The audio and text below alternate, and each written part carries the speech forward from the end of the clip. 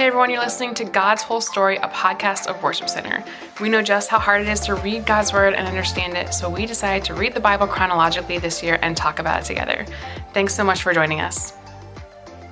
Hey guys, welcome to God's Whole Story. My name is Ryan. I'm here today with Chris Lotzball. Hey everybody. And we are continuing through 1 Samuel, basically starting out, we're in chapter 22. David is camping out in this cave. And as he's camping out in this cave, he's just basically like getting stronger and stronger, basically. There's people coming, he's gaining warriors.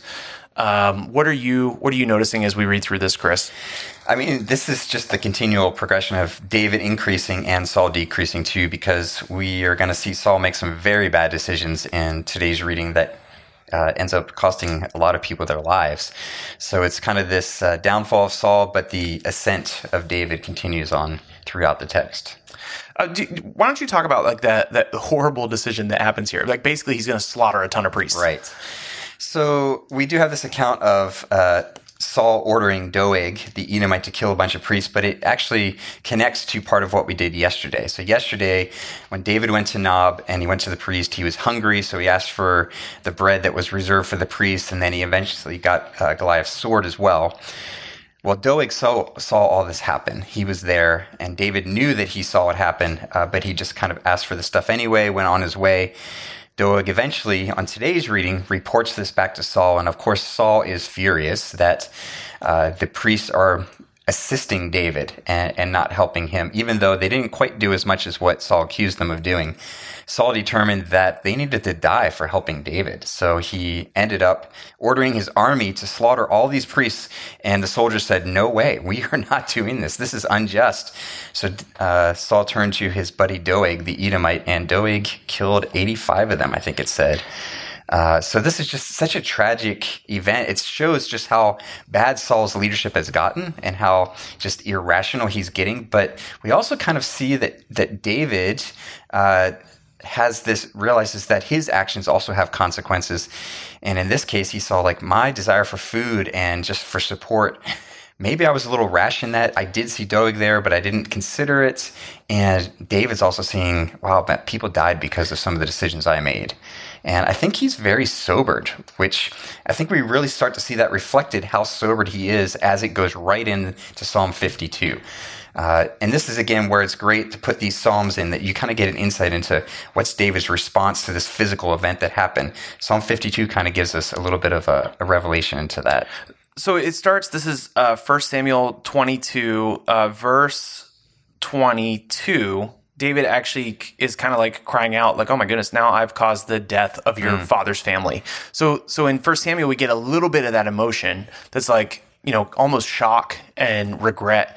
But then Psalm 52, which I love that these are placed just right in context, because to me, it makes this psalm stand out a lot more because this psalm is about, to me, it's about Saul. Like when he's crying out about this wicked warrior boasting about their crimes, like this is in the context of Saul just going ahead and making sure all these priests die, and probably like Doeg as well, some. But also, like, as he's going through this Psalm 1, I think we see a ton of just raw emotion. Obviously, he's very moved by this horrible crime that's his responsibility, really. But then we also see, like, his faith in God. So, like, towards the end of the Psalm, he's talking about these wicked people that trust in their wealth and they grow more and more bold in their wickedness. That is a direct commentary on what we're seeing happen to Saul. He's becoming more brash, more bold in his wickedness, just like the Psalm says. But he is deciding to continue to trust in what God has for him. He's going to praise God forever. And I think, like, one of the things you've pointed out is that we're actually going to start to see David consult God a lot more. Right. Which, if you think about it, when he went to the priest at first, and in some ways he probably was just thinking of his immediate needs. He was thinking, I'm hungry, I need a weapon. He wasn't really thinking about the consequences of his decisions. He didn't realize maybe my actions here could actually have consequences on others.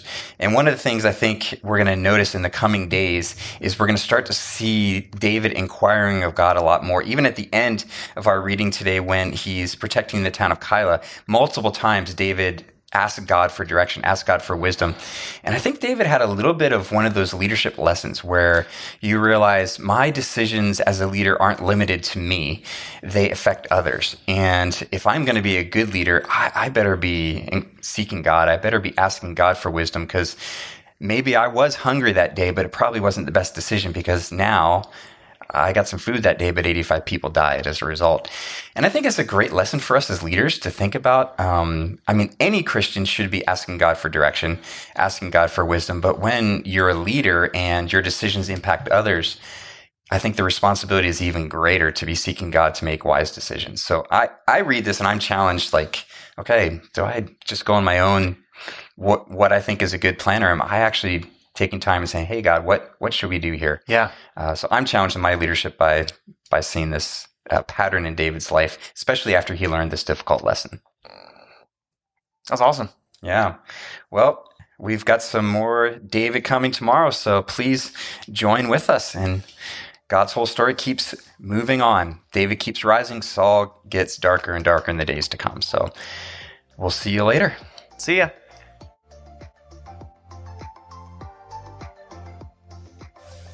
1 Samuel chapter 22, starting in verse 1. So David left Gath and escaped to the cave of Adullam. Soon his brothers and all his other relatives joined him there. Then others began coming, men who were in trouble or in debt or who were discontented, until David was the captain of about 400 men. Psalm 57. Have mercy on me, O God, have mercy. I look to you for protection. I will hide beneath the shadow of your wings until the danger passes by. I cry out to God Most High, to God who will fulfill his purpose for me. He will send help from heaven to rescue me, disgracing those who hound me.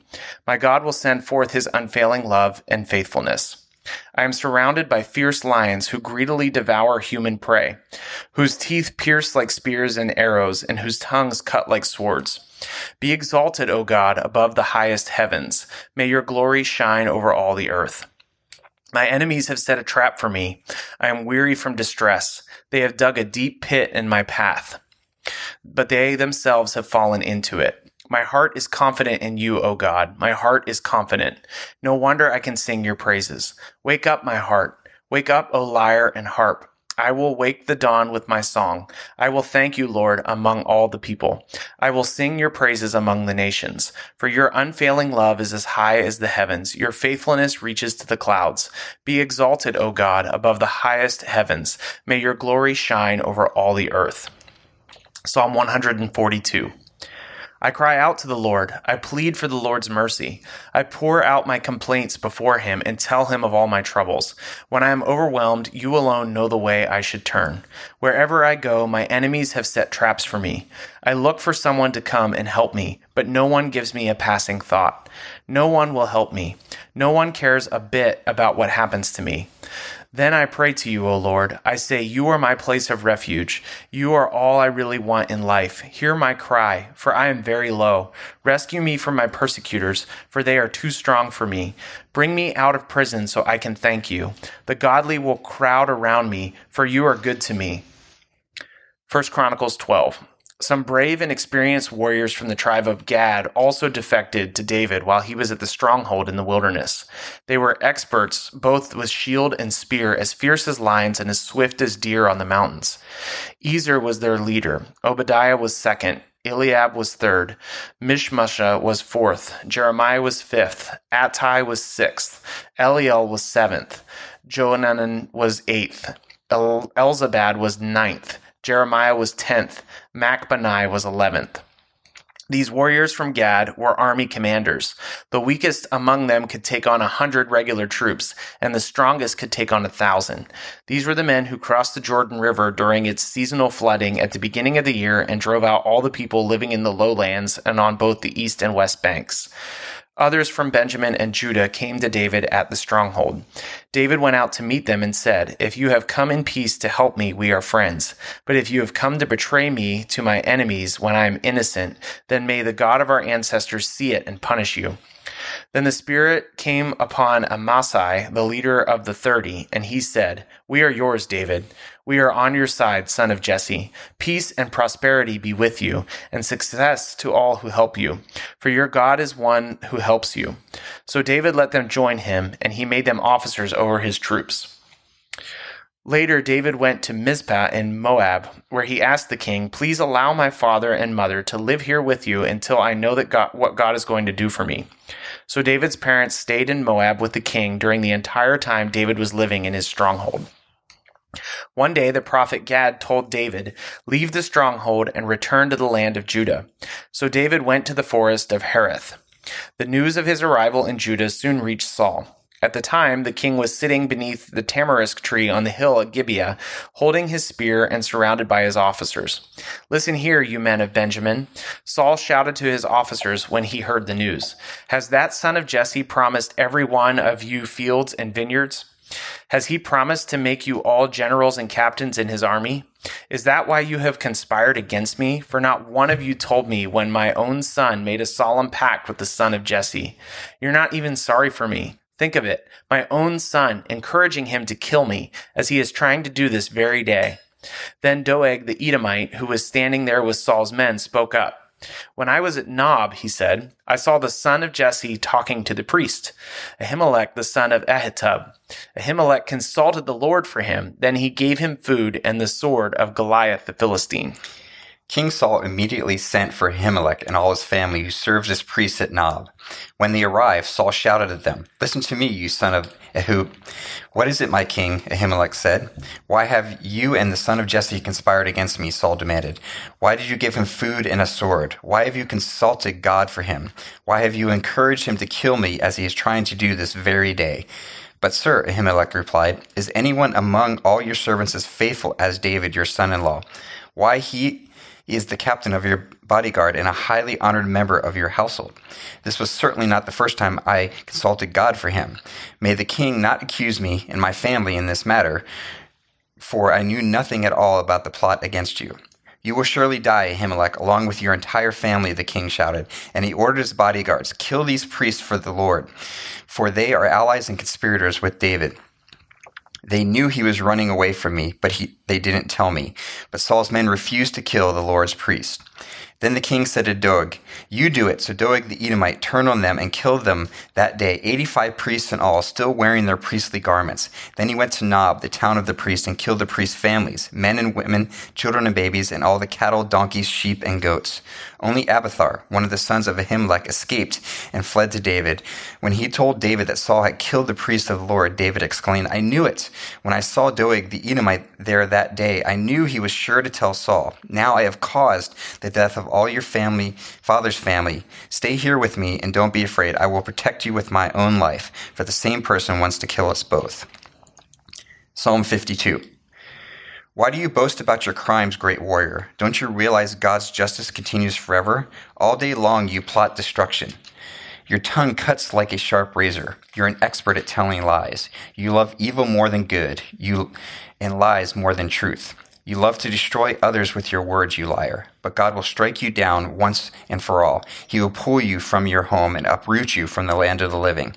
The righteous will see it and be amazed. They will laugh and say, "Look at what happens to mighty warriors who do not trust in God. They trust in their wealth instead, and they grow more and more bold in their wickedness. But I am like an olive tree, thriving in the house of God. I will always trust in God's unfailing love. I will praise you forever, O God, for what you have done. I will trust in your good name in the presence of your faithful people." 1 Samuel 23.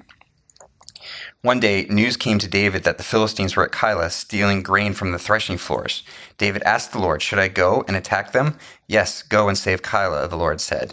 But David's men said, "We're afraid even here in Judah. We certainly don't want to go to Keilah to fight the whole Philistine army." So David asked the Lord again, and again the Lord replied, "Go down to Keilah, for I will help you conquer the Philistines." So David and his men went to Keilah. They slaughtered the Philistines and took all their livestock and rescued the people of Keilah. Now when Abiathar, the son of Ahimelech, fled to David at Keilah, he brought the ephod with him. Saul soon learned that David was at Keilah. "Good," he exclaimed. "We've got him now. God has handed him over to me, for he has trapped himself in a walled town." So Saul mobilized his entire army to march to Keilah and besiege David and his men. But David learned of Saul's plot and told Abiathar the priest to bring the ephod and asked the Lord what he should do. Then David prayed, O Lord God of Israel, I have heard that Saul is planning to come and destroy Keilah because I am here. Will the leaders of Keilah betray me to him? And will Saul actually come as I have heard? O Lord, God of Israel, please tell me. And the Lord said, he will come. Again David asked, will the leaders of Keilah betray me and my men to Saul? And the Lord replied, yes, they will betray you.